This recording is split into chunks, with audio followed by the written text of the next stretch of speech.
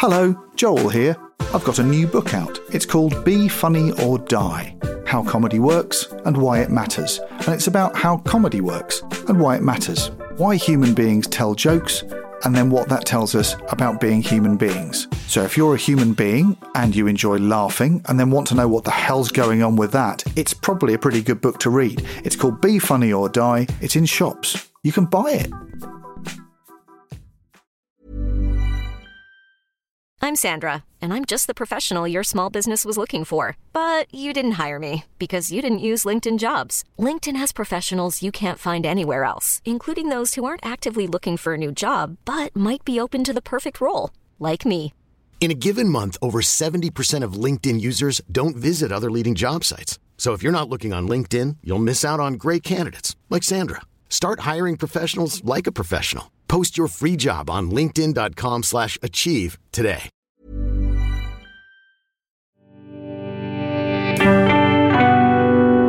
Cheese and pickle. Hello, this is Comfort Blanket and I'm Joel Morris. I'm going to be talking to someone who makes cool stuff that I like about some warm stuff that they like. No guilty pleasures, just stuff that's really good that always works. A book, a TV programme, a film, a record that they go back to again and again, that never lets them down and always gives them comfort, makes them feel safe and warm.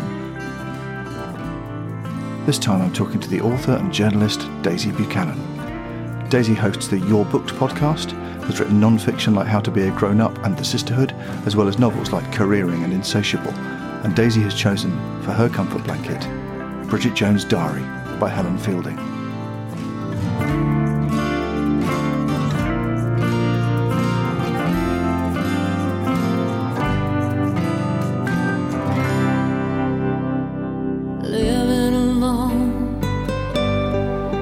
I think of all the friends I've known, but when I dial the telephone, nobody's home.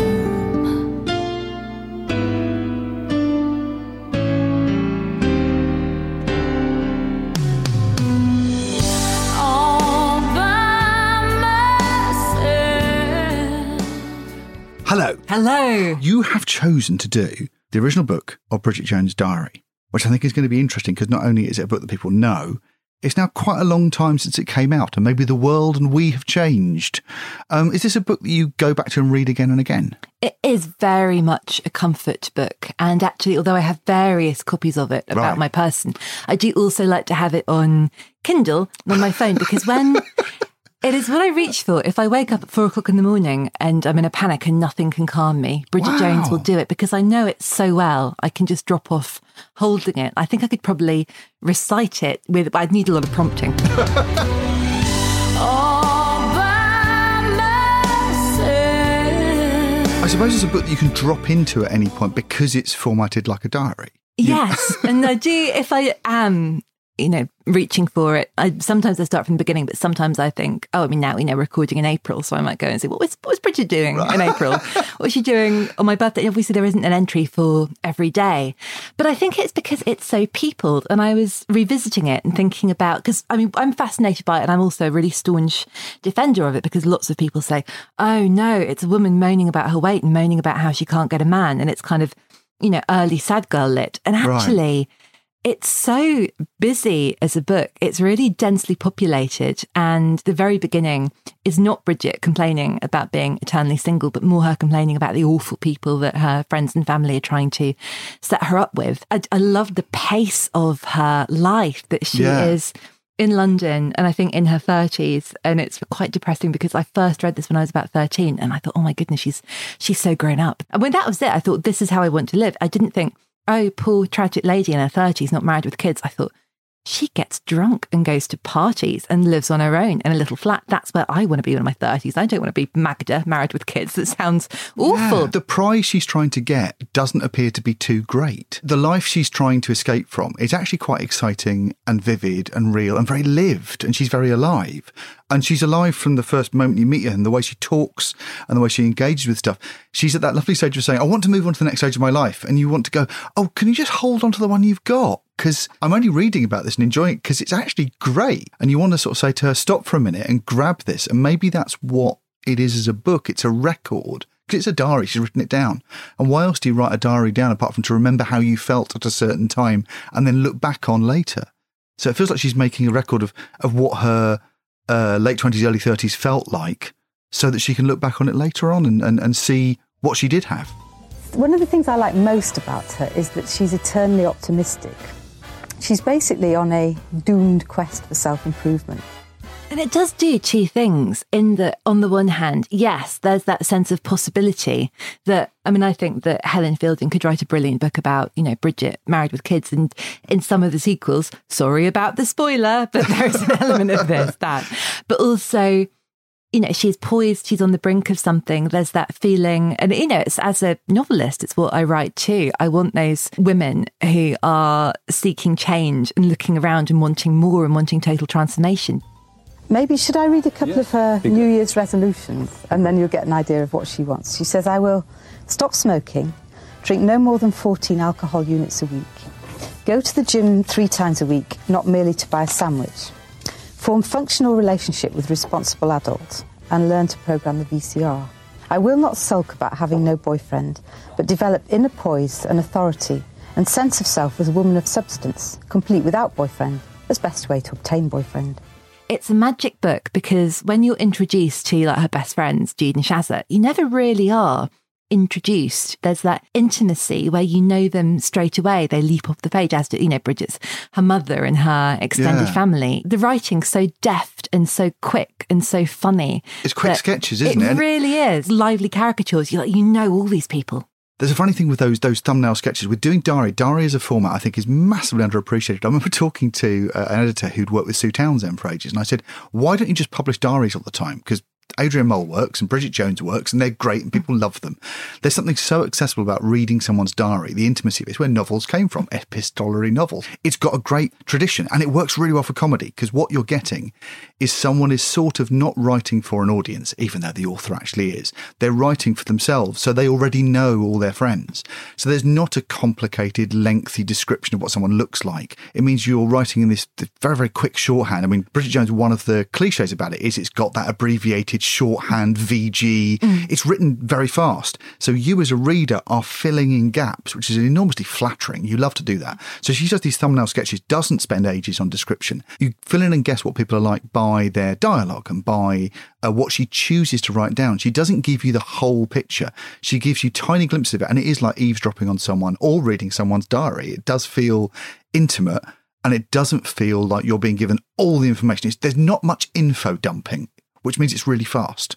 I do think that diaries are deceptively simple and definitely I think what happened with Bridget Jones is, and because it was wildly, wildly popular, people think, oh, well, it's easy. And I don't think it is easy to craft that story to be so clever in terms of giving you minimal detail, but giving you enough detail and telling a story. And I think with a diary, it feels blissfully unstructured. And you're like, oh, we don't need a plot per se. It's just a year in someone's life. And actually the plot is there. It is absolutely there. You just don't realise that you're being seduced into following it because you're having so much fun with the gag rate. This is a bugbear of mine about comic novels, that comic novels are apparently very, very hard to sell, very, very hard to publish. People don't like them, apparently. That's what publishers tell you. And yet when you ask people for their top 10 books, so many of them are comic novels. Comic novels are enormously loved, and they are loved because they are fast, pacey and accessible. So I think that the comic novel as a form is enormously comforting because it's got that energy. It's not got the ponderousness of a great novel. It's very, very light. And I think that's why people dismiss it, because it looks easy. To make something this light and frothy and fast and instantly accessible, that's really clever. It's hard to do. Well, I was, when I wrote Bridget Jones, a journalist. I'd written one novel which was set in Africa, in a refugee camp. It's serious now? Yeah. Well, it was a satire. It was half funny, half serious. As a reader, I felt conflicted about the love story. And to be honest, I feel this. I love a rom-com, but with all romantic comedies, I'm not always wildly bothered about the rom. Like, it's fine. I'm much more interested in the com. Yeah. The journey there's better, isn't it? The friends and the story and what's happening. But obviously we know it's between, famously Mark Darcy and Daniel Cleaver. And I think we all know how that one goes. But even though the signposting is quite clear, I thought, I know what's going to happen, but I don't know if that's what I want or not. Yeah. And it's sort of, I do think that Daniel Cleaver is one of the best written men in contemporary fiction. I was thinking that in publishing still, I think it is an industry that employs a lot of women, lots of brilliant, brilliant women who are doing fabulous things. And then one guy at the top. Right. It skewers that, and it skewers the way they talk, and that power dynamic where she sits in that firm is really interesting. I mean, this is something we should talk about, the difference between Bridget Jones as a perceived archetype and a character via Renée Zellweger and the film and things, and the Bridget Jones who's in this book, who I think are two different people. She's not as much of a hot mess. If you were going to write a Bridget Jones-esque book or make a Bridget Jones-esque film, you'd start with a slightly chubby girl who's really chaotic and hasn't got her life in order. And I was really surprised rereading this, picking it up for the first time in ages and go, oh, she's nothing like that. She's very, very assertive. She knows what she wants. The reason she's doing this diary, the reason she's writing it down is she is declaring her goals. She knows herself. Someone said this once about P.G. Wodehouse, is that Bertie Wooster isn't an idiot because he wrote those books. And you go, That's yes, so true. Yeah, you're right. He's played it. He's a fool on the television, but he wrote those brilliant books. They're really witty. Bridget wrote this book. She's really funny. If we as women can't laugh at our weaknesses, then we haven't got very far as feminists. I mean, Book Bridget is an elegant thinker. She's really switched on. And one of the things I really love is how oddly zeitgeisty that book is. And now I hate saying this, I'm not sure about this, but it is almost a period piece because it was published 25, 30 years ago. And she isn't afraid to talk about the events of the 90s, responding to the news. And she feels like it's really important to be sort of clued up on current affairs and social things and cultural things. It should date it, but it doesn't. But again, we are overwhelmed with content to consume and things to listen to and watch and read. And we feel as though we ought to be on top of it all and know about the big things and the small things to be sort of considered serious and yet fun people. And I think Bridget wants that too. Even though it was a sensational success because it skewered a type and a voice and everyone went, I am Bridget. Or people, in the same ways they went, when Sex and the City came out, I'm a Carrie, I'm a Miranda. It's one of those things that skewers a type, but not a type that's been around for ages, a type that's going to become a way people think about themselves. And this feeling, the feeling of hysterically trying to keep up, feeling slightly overwhelmed by the world. She's constantly feeling like she's bright and clever and successful, but things are slipping away from her. That feeling of being lost in a race that's overtaking you is basically how life feels now. And maybe that's not how life felt in 1990 or 1985. It's definitely how life feels now. And she feels like she's a voice for that kind of feeling that is definitely how a lot of people still feel. And this invents the modern rom-com in 1995, and we're still working within this framework, using this voice, using this attitude and this feeling of running to keep up.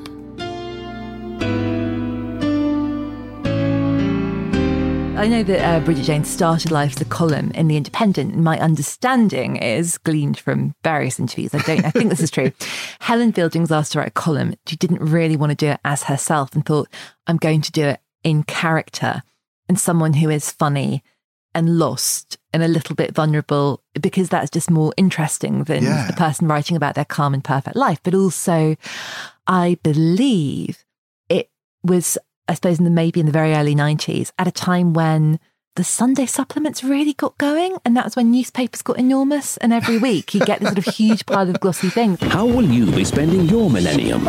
Tomorrow, the Mail on Sunday brings you the ultimate guide to the millennium, packed with everything you need to know. And I feel this, and I only noticed this when I was really old. Those supplements that fell out of my newspaper at the weekend were representing as normal a lifestyle that belonged to a tiny fraction of a tiny fraction of a tiny fraction of people. Probably the kind of people who maybe worked in those newspapers or the bosses of those newspapers. There was a real sort of grand designings of our culture that said this is normal to spend this much money on stuff.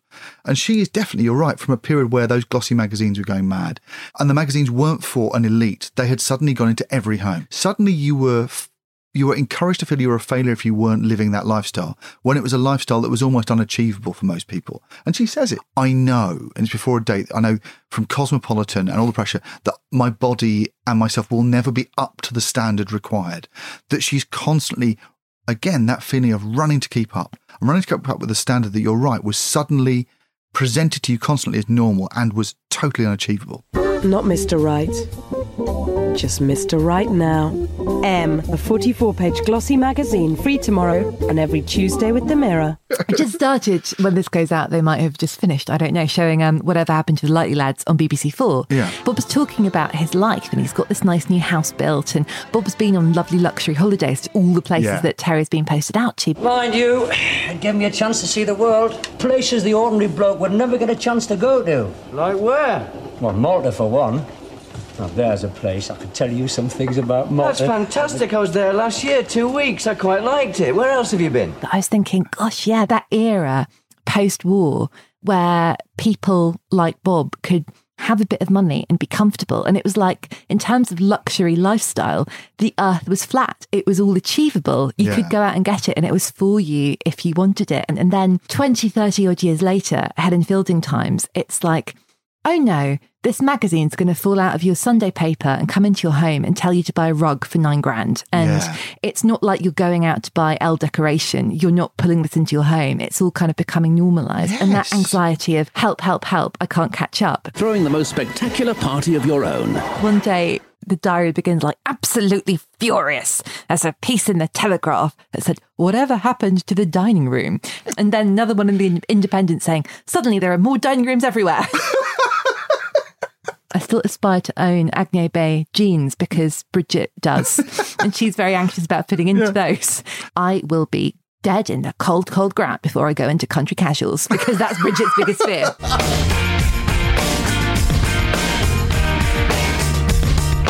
And I honestly think that reading it as a teenager, and plenty of people say, oh, how could you? What an awful thing for body dysmorphia, for eating disorders, for poor teenage girls obsessed with their weight. And hearing a grown woman saying, I will never be up to standard. I'm not going to be this glossy person. I honestly think that really helped me through those difficult years when I was reading Cosmo and Elle. And I had this little bit of Bridget that I carried with me that's like, I know this is entertaining nonsense and I kind of want it, and I'm not fully immune, and I love the glamour and I'm spellbound by it and I yearn for this life, but also it's not real. I have gone behind the curtain at Disney World. It's sort of about the way that women feel that they have to be perfect in so many areas. And they sort of feel that they've got to whiz from the gym to the board meeting to the elaborate supper that they've cooked for 12 people. And all that happens is that when the guests arrive, they find themselves still in their underwear with wet hair and one foot in a pan of mashed potato. As a boy, and as someone who was in my 20s when I read it, I hadn't noticed the running joke with the weight. And the weight is relentlessly logged every day, and it stays the same. It goes up, it goes down, it goes up. At the end, nothing's happened. The story that's in those Sunday supplements is if you follow the Sunday supplements rules, your weight will go down. You will master it. You'll be in control of this. And there's a beautiful sense in this that goes, you're just as heavy as you are. Unless you make some radical intervention that might be really bad for your mental or physical health, you will be the shape you are. You can look after yourself and be healthy. Don't smoke so much. Don't drink so much. But there's a sense all the way through that she is in a state of complete stasis. And at the end of it, when she tots up her score, and it's a beautiful way of writing a book, that at the end of it, there's been the scores all the way through, and at the end, the last chapter is the score. The only one that's changed is nice boyfriends. One. And that's what she's won. She won a single point. That's the love story, isn't it? That she doesn't just want any old man. She can have this. All she wants is a nice boyfriend. Why don't we want that for her? But I mean, another thing as well is she eats, and the food, it's a little obsessive to log it, but it's not like, today I ate nothing and I weigh this. She is, ploughing through the, milk tray and cold potatoes, and which, again, I found, when you sort of read about, what supermodels are doing or not doing. And when you think about, Gwyneth and her bone broth, and I just want to read about this woman eating cold potatoes. I remember this is a peak supermodel. This is absolutely where the pressure was, that there weren't just models in the Sunday supplements. There were these supermodels. There were massive celebrities. This is Naomi and Kate and all that sort of stuff, sort of that early 90s into the lad culture. And they're fetishized. And the idea was that they were all sort of, especially around this time, they were just lads and they were all drinking pints and pissing about. And you went, that can't possibly have been true. Human beings don't do that. And the great joy of Bridget Jones is that she says, if you eat and drink and have any kind of up and down mental state and any normal life, you'll keep putting weight on. And then you'll keep losing it, and then you'll put it back on again. And don't worry, because she at the end ends up with her goal, which is the nice boyfriend, and the rest of it was just faff. Well, there's a fantastic scene, and I believe, again, I'm not 100% sure this is canon, that when they came to make the film, this was vetoed from the film because they were told no Americans will understand this. It will baffle and confuse them. Famous scene in the book where she finally gets down to her goal weight and she goes to this party, house party, and everyone is pissed. Everyone's having a blast. And she's primly sipping a herbal tea, not really wanting to engage, thinking, oh, these people are really annoying and awful and pissed. Everyone sort of said, are you all right? You look really ill. You don't look well. And she's like, I'm great. I'm at my goal weight. I think it's her friend Tom says, Tom looked down, shocked at my admittedly deflated cleavage and said, I think maybe you lost it a bit quickly from your face. And they were like, no American will understand that losing weight could be anything but a cause of celebration. We can't put this in the film, apparently. Wow. I hear. For something that is criticised for its attitude for that, I think it's really healthy because it says it's an obsession, but it's a comic obsession. And you're right, the great achievement of this is for this not to be a memoir or Helen Fielding's diary. She's made it a character. She's asked to do what every female journalist is asked to do, which is, can you take anything out of your life and sell it? Can you literally prostitute your existence, your children, the death of your parents, and turn that into copy and content? And Helen Fielding, as a good comedy writer, said, no, I'll make up a character. And because there's a character, she can have a distance from her, and she can make that obsession about her weight a comic feature. Helen Fielding isn't saying being obsessed with your weight is a good thing. She's saying my character has been told by society to obsess about her weight. And that's a good bit of comic writing.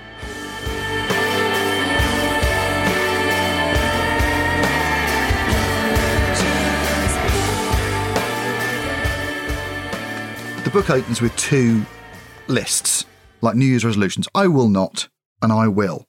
And the first I will not is, I will not drink more than 14 alcohol units a week. And the second I will is, I will drink no more than 14 alcohol units a week. 1, 2. Chapter 1. Alcohol units, 14. On day 1. And that is such a perfect joke. It says, here's the number she's aiming for. I'm going to restate the number she's aiming for. What does she do on day 1? Beats her limit on day 1. And it's a lovely joke. And she then explains it about how it's impossible on the first day of the new year to be the new person you want to be because you're still drinking and eating and smoking and doing all the things you were doing at Christmas, which is a lovely bit of social observation, but it's formatted with a beautiful 1, 2, 3 and tagged to a number. It's pure comedy writing. It's really clever. And though that joke is embedded within longer pages, but you feel the rhythm of it. The astonishing skill in saying, I will tell these jokes confidently, and they will be based on things like numbers. There will be expectation, limits. It's a joke about someone under societal pressure, and that's the character she's writing. I love that because there's a secondary joke as well about how she immediately opens her first diary entry by saying, well, technically it was over the course of a party and they're separate days and that was between like either side of midnight. So it's all right, really. And you think, this is a diary, and you feel the need to justify and explain this to nobody but you. And it's the gap between what we're expected to be and how we really are. I think that's what appeals to people. There is a lovely fudge in this, which I think is beautifully done, which is within seconds you go, oh, it's a diary. I accept that. Even though she fills it with dialogue and character that you wouldn't do. Yes. It's a lovely fudge because it reads like a diary, even though no one writes a diary like this. But you, as a reader, accept the conceit. Because really early, she flashes back to a mad conversation she had with her mother in the summer about Christmas presents. Yeah. You would never do that in your diary, but you go with it. Yeah. And you meet her mother, who is one of the greatest comic characters in literature, Pam. I was thinking as well about how I loved Bridget as a teenager because I had never really read a book about a woman worrying about confidence, or a person worrying about confidence and feeling insecure and having to go out and be live and live in the world anyway and having a busy, joyful life. But also, if you say, oh, Bridget, awful role model, always so worried and anxious about herself. Pam is confidence personified. Yeah. She is vivid and bold and never takes no for an answer. Bridget's friend Tom, and Tom's got an awful on-off boyfriend called Pretentious Jerome. Obviously, it's a Christian name. Pam forms a robust friendship with Tom and Pretentious Jerome, which Bridget is concerned about. And she says that she's worried that it's all going to end with her mother naively but hubristically agreeing to sing Edith Piaf songs in a sequined gown in a club called Pump. The language is just gorgeous. It's poetry. It's perfect. And every time I do any sort of public anything, or, you know, on the rare occasions when I've had to go on telly, I can feel myself naively but hubristically agreeing. And I'm really channeling my Pam Jones. You're talking about like the mother and understanding the mother being a way of understanding Bridget and how beautifully drawn she is, and that the difference between the confidence of the mother and the underconfidence of Bridget. Reading it as a kid, did you find it useful to read how an adult talks about their parent? Yes, and it was comforting because I think Bridget does become a bit of a teenager when she's with her mum. And I think we all do. Yeah. I think to a point we never stop that regression. In a way, I thought, I will never master this relationship. And again, it's just like, you know, what we were saying about the symmetry of it, that Bridget more or less finishes where she starts with some significant differences. But that perhaps that's the thing with families too, when you are a teenager and everything sort of feels so dark and chaotic. And you're like, when will this be fixed? And it's almost Buddhist where you're like, it won't. Yeah, this is it. This is how it's going to be. Everything. You don't have to have some massive journey. You might be okay as you are. Maybe the comfort of this book comes from it saying, do you know what? You were all right at the beginning. All that change she wants to have, you're all right. Yeah, and that's especially radical. The one thing that will never change is that we will always be told to change. Yes. I suppose it did perhaps feel amazing then when a lot of the other content I was consuming seemed to be about transformation. And because I remember at the time as well, when I was a teenager, I got really into Madonna, and I loved Madonna then for her total radical image overhauls. Yeah. And it seemed like such a cool and exciting thing to do, you know, to be a shapeshifter. But then Bridget Jones is a book about self-acceptance, which I feel like we talk about a lot now and sort of pay lip service to, but she really does mean it. Yes, you're right. It's not about transformation. And when you're talking about the atmosphere around this time, you talk about this era, this celebrity culture that's starting to go really nuts. We're still saturated with the idea that there are these desirable people who we should emulate. Probably the biggest surge of that since maybe the 30s. Star culture becomes massive. And the idea that Madonna is an example you can follow because she can reinvent herself. And you keep wanting to say, yeah, because that's all she does. She wakes up every morning and all she has to think about is being Madonna. If you've got a job, you might have other things to do. I love the way that Bridget Jones is always too busy to do all the reinventions she's meant to be doing because she's trying to live. You might not be able to change. At the same time as all the culture is saying, if only you changed, you would be happy. And her journey is one of fluctuation and effective stasis in a culture that's constantly saying, aim somewhere. This is where you're going to be. You will be happy when you become Kate Moss, Gwyneth Paltrow, whoever you want to be, Courtney Cox, whoever's big at the time. You'll be happy when you're more like her. And for the message to be, well, you won't get there. Maybe you'll have to just stay here. She's like many of us. She's a mixture of happy some days and unhappy other days. But she's always optimistic, and when it all goes wrong, she goes out with her friends. She drinks too much Chardonnay. She does a bit of feminist ranting, and then she goes, oh, never bloody mind. And then the next morning, she's got a new plan, be it Buddhism or Feng Shui. Something that really only struck me on an adult rereading was that she eventually moves to telly.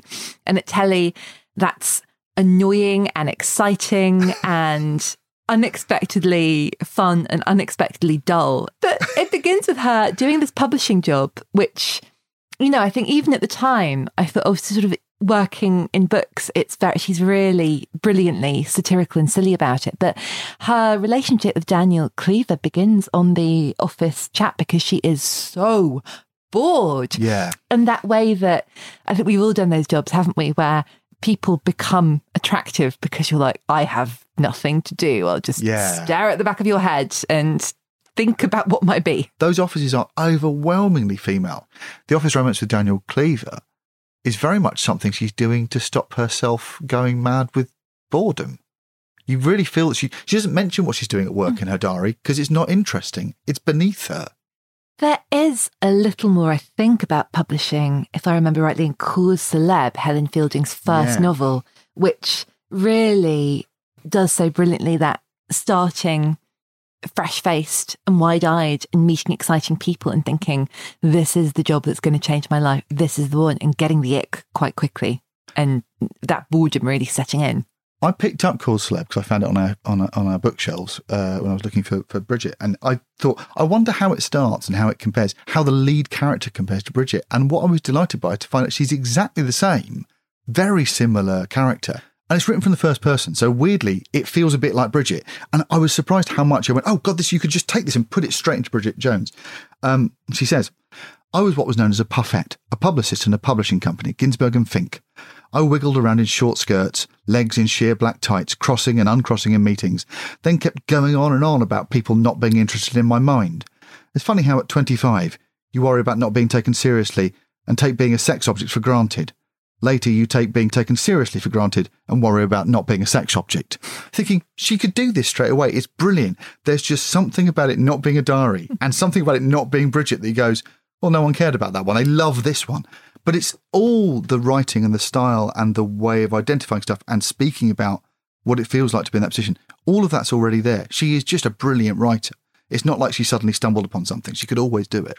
Oh, and those bits are so brilliantly done, her waiting around and knowing, and I don't think in the book she doesn't seem any less smart or any less cool, but she sort of spends all day at work not really concentrating on the work and holding her breath and knowing that she may or may not see Daniel. Yeah. And then he'll pop in and say, oh, I'm so sorry, I've got to go to Zurich. I might see you after the weekend. And she's just like, I'm fine, because that was also the... She also talks about all the dating rules and the rules, I think, were going at the time. She's trying to follow those. And like, you know, you must never show a man that you're disappointed. You must never show a man that you need him or that you want him or that you're insecure, all that. You've got a giant hole in your flat left by Gary the Builder, or that your flat stinks because your mum has left a steak in a bag and not told you about it. And that's the other thing as well, this sort of contrast between the glossy life she feels that she should be leading and actually thinking, oh, she's got a drafty, stinky flat because of a combination of bad choices and bad luck. That felt really real and really funny. What's interesting about this is it's about romance. It's a romantic novel, and romance means romantic ideas. So her romantic ideas about romance turn out to be compromised by reality, which is actual life as an adult is much more complicated, disappointing, smelly, awful, terrible. She's sort of trapped by the disappointment of the everyday.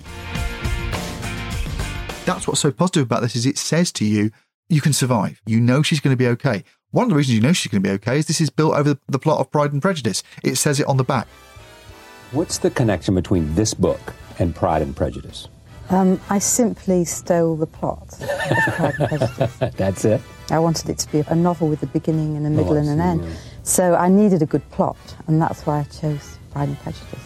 I love the fact, as a professional comedy writer, when she first mentions Mark Darcy, she says it's a bit on the nose, him being called Mark Darcy. Hangs a little lantern on the joke that winks to a literary, clever, romance-loving audience that we know where this is going to go. I'm writing for my audience. We've all been there. We all know what's going to happen. Don't worry. She's going to be okay.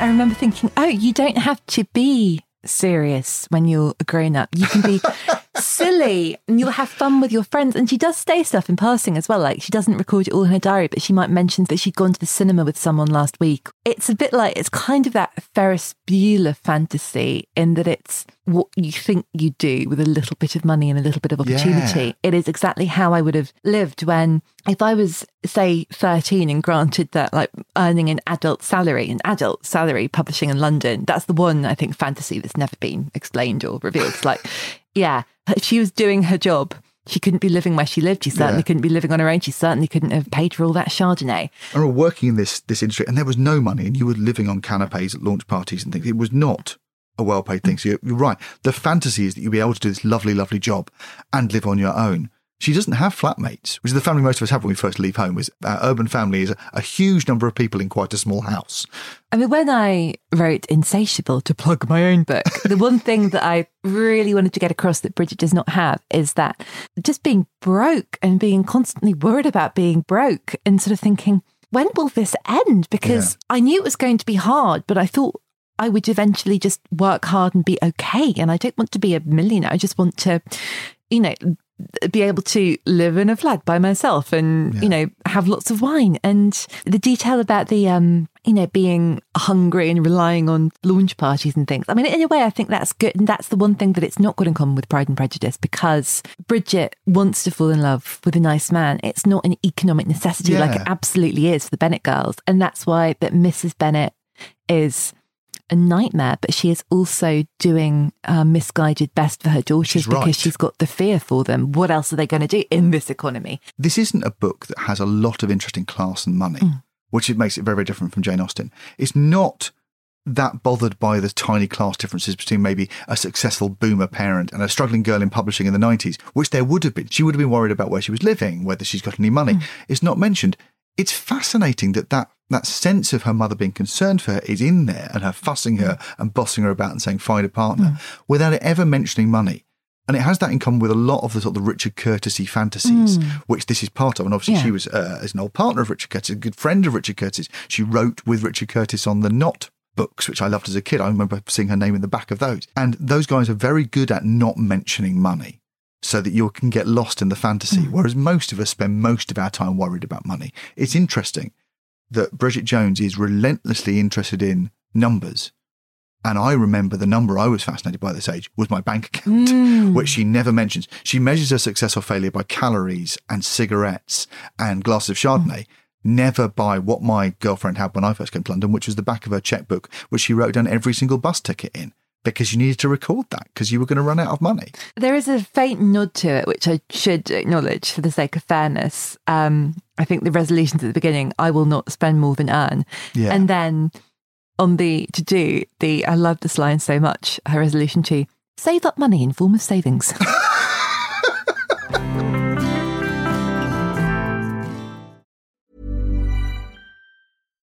If you're looking for plump lips that last, you need to know about Juvederm lip fillers. With Juvederm Volbella XC and Juvederm Ultra XC, your lip look, whether it's subtle or bold, can last up to 1 full year with optimal treatment and no additional maintenance. Find a licensed specialist and see if it's right for you at Juvederm.com today. That's JUVEDERM.com.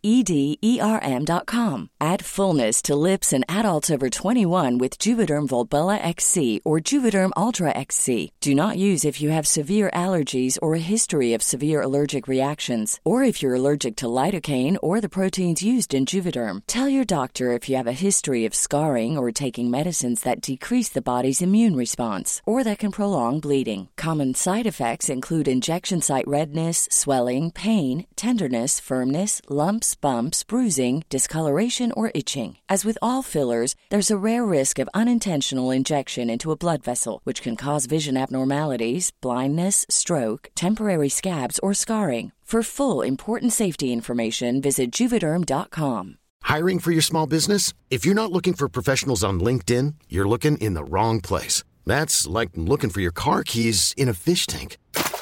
LinkedIn helps you hire professionals you can't find anywhere else, even those who aren't actively searching for a new job but might be open to the perfect role. In a given month, over 70% of LinkedIn users don't even visit other leading job sites. So start looking in the right place. With LinkedIn, you can hire professionals like a professional. Post your free job on linkedin.com/achieve today.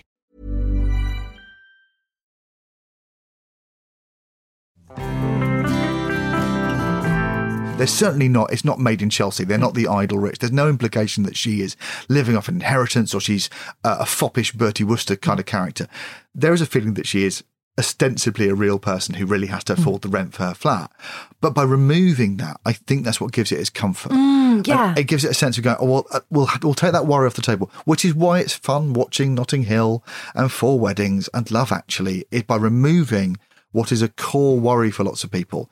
It puts it in a place where you go, I just want to escape here because I worry about it all the time. So let's go to somewhere where someone's not worried about it and we won't ask any questions. It does. It makes everything much more fun, doesn't it? My friend Cheska Major has written a brilliant book called Maybe Next Time, and it's The Conceit is Groundhog Day, and it's a really good rom-com. And like Helen Fielding, Cheska's got that amazing sharpness and lightness of touch.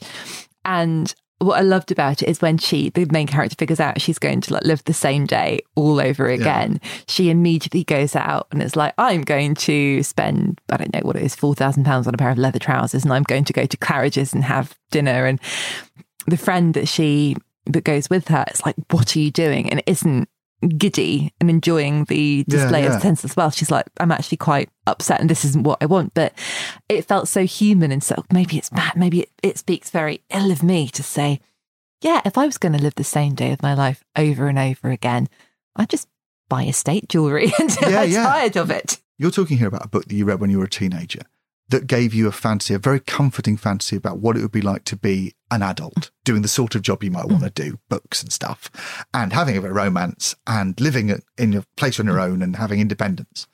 And it's lovely that it doesn't include money worries, because that's the worst thing about being a grown-up.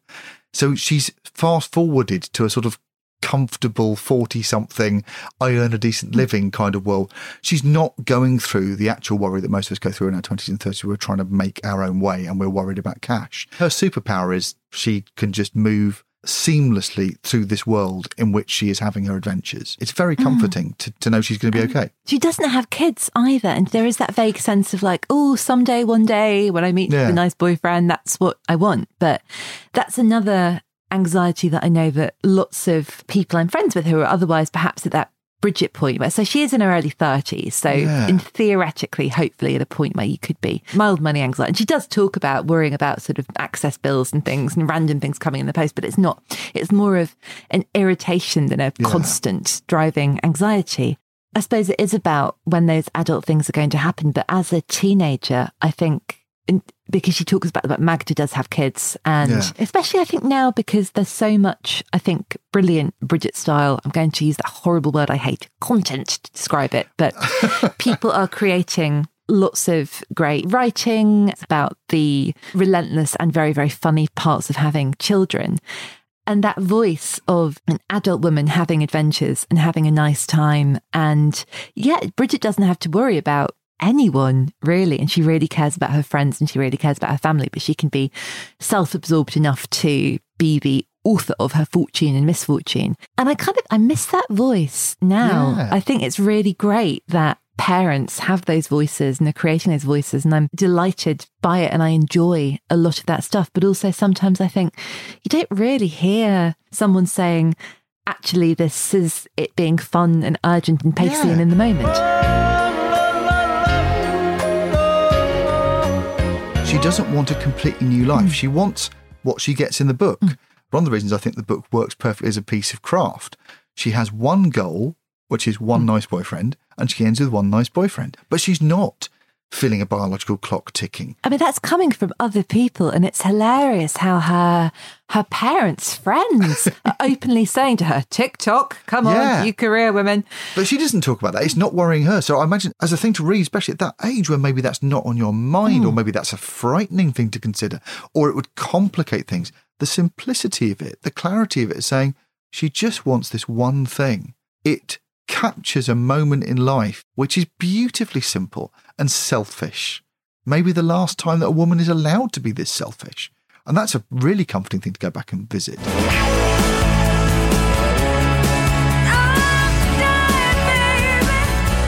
Another diary we haven't talked about that I think it has got an enormous amount in common with, and I'm sure Helen Fielding will have read this and have been inspired by it and is paying homage to it.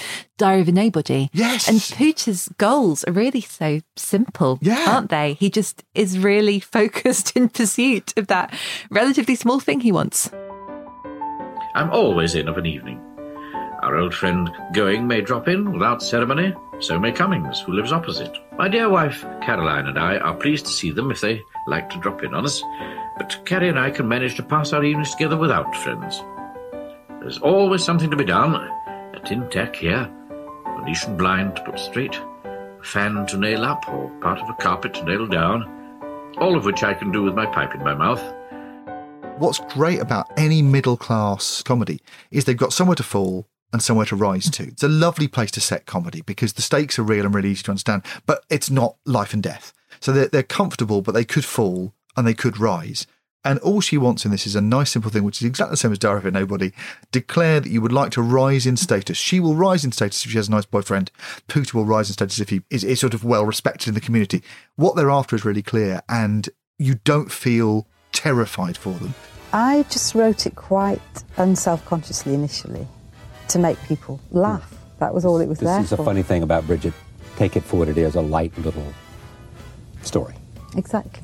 So this came out in 95, right around the time of Friends, which that is another lovely fantasy for millennial elders like me, where we didn't dream of marriage and kids and being grown-ups like our parents. We all wanted to go to Manhattan and live in big purple lofts.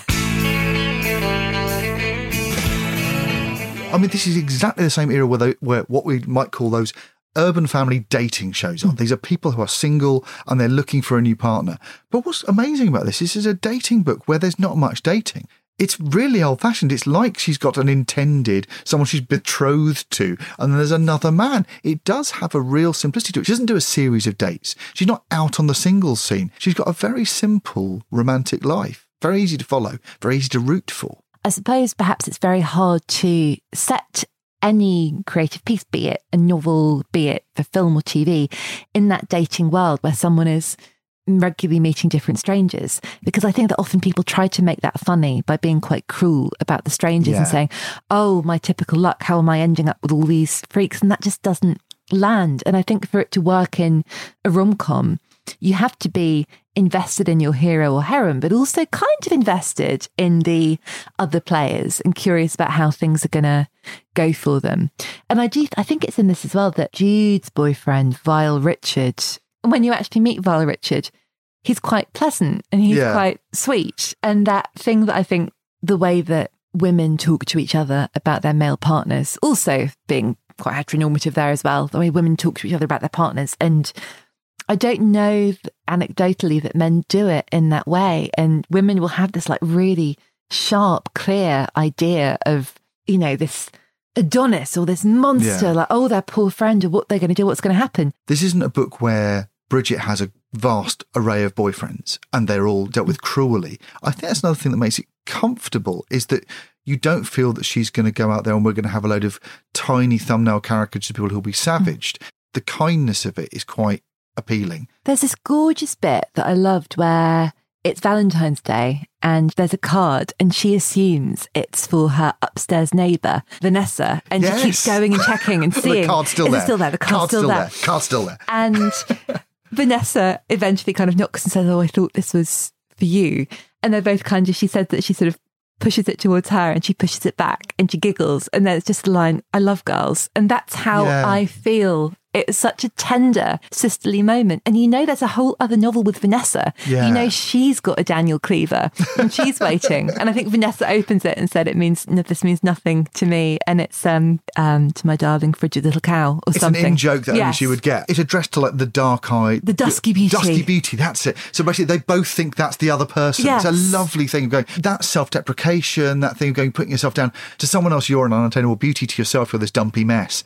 That it's such a generous and clever bit of writing. I mean, let's just applaud the fact Helen Fielding is a first-class comedy writer. The chops, the stuff she leaves out, the stuff she trusts her audience to get, the flattering of the reader in this is off the chart. Is there a sense in which, even though Helen Fielding has deliberately fictionalised herself and said, this is Bridget, not Helen, even though they're very similar, but weirdly she does act as an example of how to be a witty, successful, urban woman. So in a way, you're not just following Bridget, you're following Helen. Helen has written this book. And that says to you as someone who's miles away, go, well, you could write funny books. There's a funny thing in this game. It's not just about Bridget. It's about saying this book, which is really funny and lovely, a woman wrote that.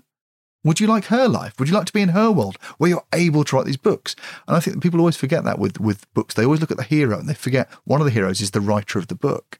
And a sophisticated grown-up in this is Helen Fielding. Well, I've just remembered I wanted to go to Cambridge because I wanted to be in Cambridge Footlights. And I loved Emma Thompson. And that, to me, in a weird way, at home, dreaming in Dorset, my mum and dad loved comedy and they watched a lot of comedy. And my mum would actually, she sent off a few sketches to Fry and Laurie and they sent her a very nice letter and said, oh, we don't use contributions that people send in, but these are good and thank you. They're very kind and polite about it, and I think did a few things like that. And I think all my uncles were at it as well. It's sort of everyone thought this is kind of the best thing to be is funny. But even though I obviously didn't go. And obviously, even if I had gone into Cambridge, I think I would have just like cried on my own in a room for 3 years and not gone anywhere near the footlights. But that feeling, I think, of, oh, this is how you get on. And I was going to go to university and join things and escape and hope that I could meet funny, fun, witty people and be part of something. I went to an all-girls school and everyone was preoccupied with weight and eating disorders. And that was a problem for me long before I knew about Bridget. But then, this idea, and the most comforting thing of all, that it was all going to be okay, that, I could be. I wrote as much as I could, and I'd written, the school magazine-y things, and I knew I could write things that made people laugh, and I'd write little like reviews and plays and put things on. And I think that was it. I had a real that's the life for me. You can have author crushes, the idea that someone's done something good that you really you go, I want to be like that. At the time when there were fewer funny women around, if it was a million years ago, there are 4 million men on all the writing credits for everything. And then there's Helen Fielding lost in the middle of it next to Douglas Adams and Jimmy Melville and everybody. She is an iconically good female comic voice, really confident, really brilliant. And this book says, you could be this funny. The whole thing just says, you can make people laugh. What a lovely job. So you could kiss the girl. It's got a power in it of saying, maybe this book will tell you how to be an adult. Maybe this book will show you what adulthood is like. And books like that are really important, I think, especially when you're a kid and you're about to go into teens and you go, I want to read a book that feels very adult. And obviously it isn't really adult because it's all soft and lovely and funny. But it does seem to hint that it's an instruction manual of some sort. I remember thinking, when you're looking at people who are impressive grown-ups, that somehow they got a book that you didn't get, the instruction manual that told you how to, I don't know, fix a car, get a mortgage, be happy, be assertive. I don't know what it was, but you got a feeling that you missed that lesson. You were sick that day at school. The instructions aren't available.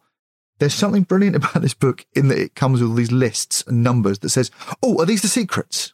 Something I'm only realising perhaps now is my first book, I called it How to Be a Grown-Up, and it is non-fiction and it's a mix of memoir and tips. And in terms of practical stuff, I don't tell anyone how to fix a car. I wish I'd done that. But it's to reassure. It's I suppose, the non-fiction version of the feeling I got from Bridget Jones, I'd say, and perhaps with a bit more of the, don't worry if you feel like a freak because you're over your overdraft and your only asset is your Boots Advantage card, because that is where I have been. And I think all the stuff about kind of dating and drinking and feeling really messy when you're in it. And when you read Bridget Jones, you know there's a happy ending. And when you're living your chaotic 20-something life, and again, I don't think anyone is a hot mess on purpose. And I think the way I felt in my 20s was, well, there are limited identities available to me and that one fits better than anything. But I don't really want this. I don't crave this. I'm just messy because it's the easiest and safest thing to be. And to write a book, I suppose, that spoke to that, and just wanting to write this book to say, it's okay, you're not alone. And I never really realised, thinking about being someone who has written books, and I don't know if you feel this way, of those years when you were younger and dreaming of an author being an amazing thing to be. And then, thinking, well, I'm going to write what I hope is a comforting, funny, reassuring book called How to Be a Grown-Up for everyone who is muddling through their 20s or muddling through whenever and wanting to hear from someone else who is getting it wrong.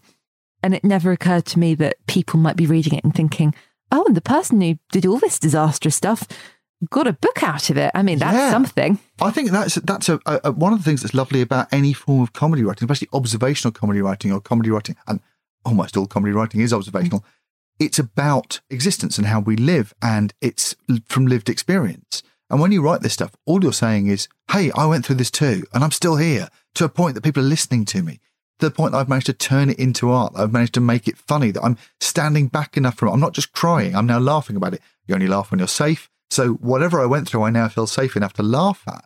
And like you, I only realised after we'd written loads of Ladybird books for grown-ups that I went, oh, the phrase grown-ups is in there, and they're all called How It Works, and they're basically attempts to explain things I don't understand about being a grown-up, as if we needed a manual, as if someone had forgotten to give me the manual.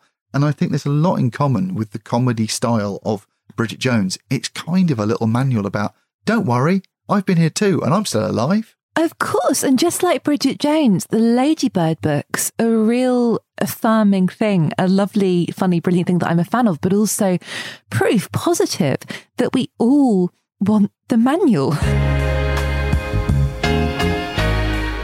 It feels really honest, even though it is a work of fiction, with it being a diary. One of the most comforting things is the insecurity and the, oh, I've got that wrong. And what did people think when they were looking at me then? But also this idea that there are different versions of being grown up, which is to be hungover and in your pajamas on a Saturday, really like you want to be now if you didn't have parents coming in and opening windows and curtains. They're selfish so-and-sos.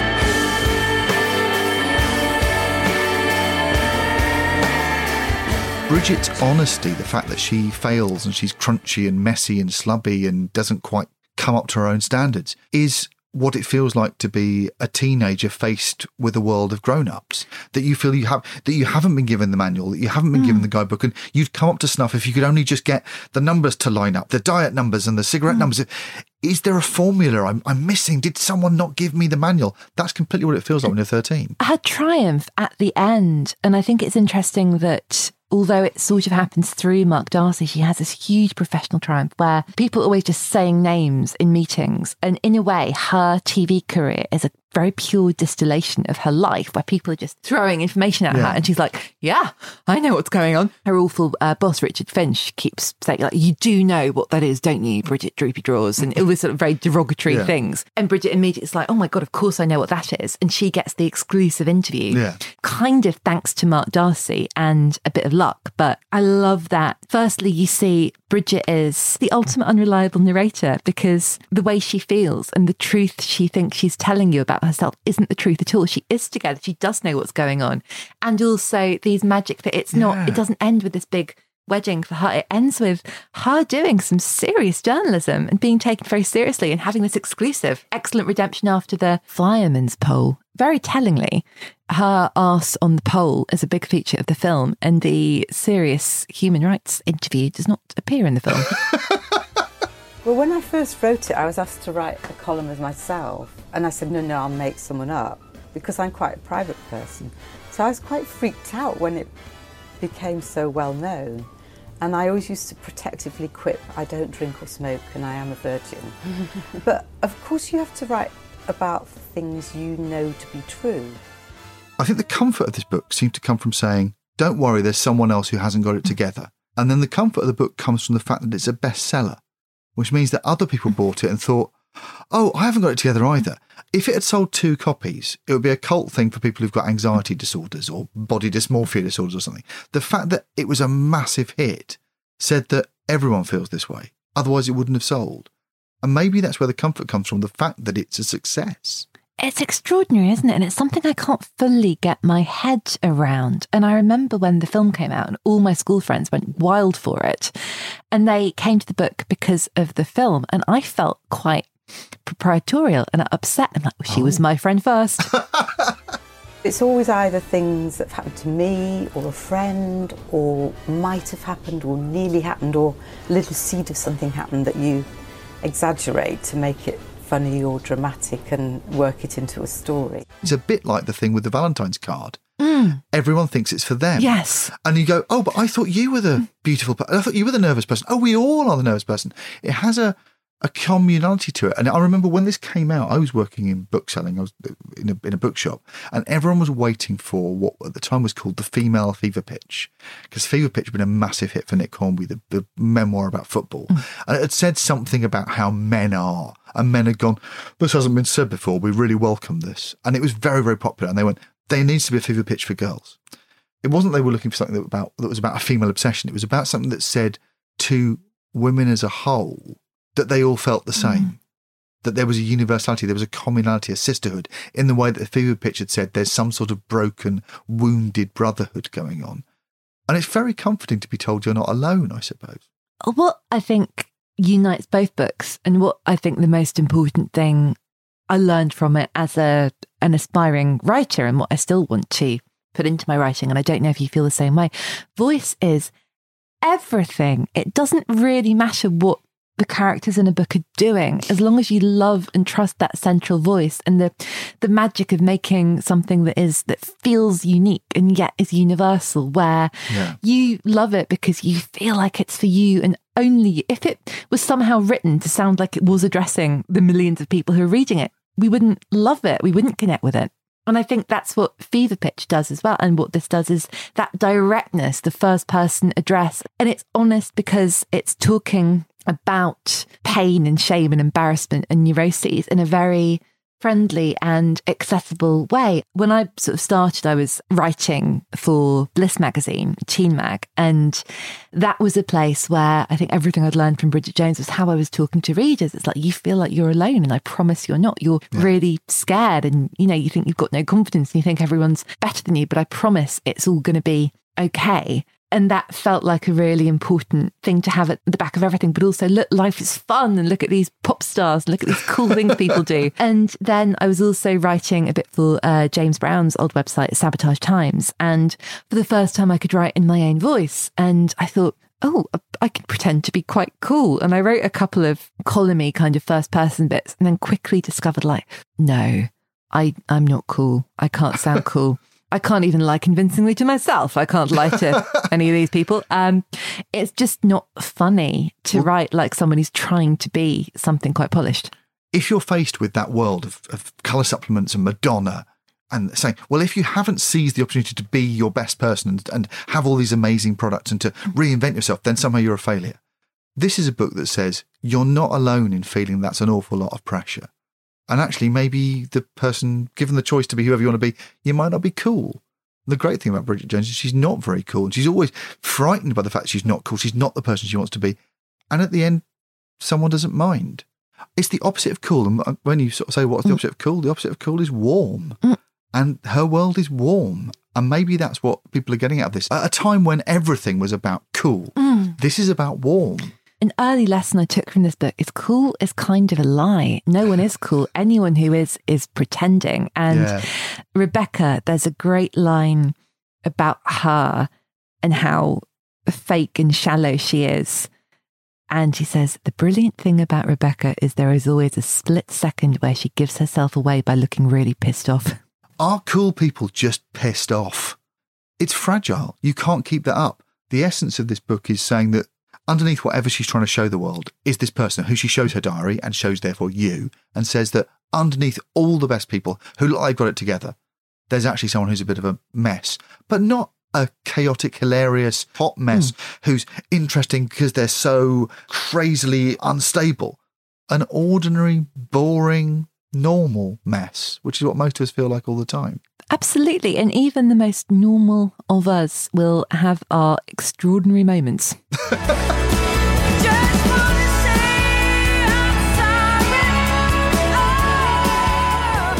That's what's so positive about this, is it says to you, you can survive, that she survives and she does okay. And you know, as you said, you know she's going to be okay. One of the reasons you know she's going to be okay is this is built over the plot of Pride and Prejudice. It says it on the back. That was huge for me when I was 13, and when people knew that I read Jane Austen and they'd shout things like nerd and often meaner, crueler, ruder things. And this was her, a grown-up, giving me a little nudge on the elbow and saying, yeah, we're mates. We like the same thing. Yeah. We're in this. And I love that. I mean, on the Your Book podcast. And I'm sure, I mean, this is, what you do here as well on Comfort Blanket, when our fandom and our reading and our passion unites us completely. And it's a lovely, breaking of the fourth wall and reaching out. And nothing brings me more joy than talking to an author I admire enormously and then discovering that we both admire the same other book enormously. It's such a leveler. It's just gorgeous. It's being honest about it, and it's saying that we have these things in common. It's offering friendship. And maybe that's a lovely thing about this book, is it says Bridget will be your friend and Helen will be your friend, and she has the same taste as you, and let's have a glass of wine, and maybe it won't be so scary because I promise everything's going to be okay. There's a real feeling in this book that everything's going to be okay, and that may be why it's such a lovely comfort. I mean, that might be why this is my big comfort, because I think Bridget, in a way, might be my oldest friend outside my family who I'm in regular touch with. What a lovely thought. Thank you so much for bringing Bridget Jones' Diary. Delighted to. Thank you.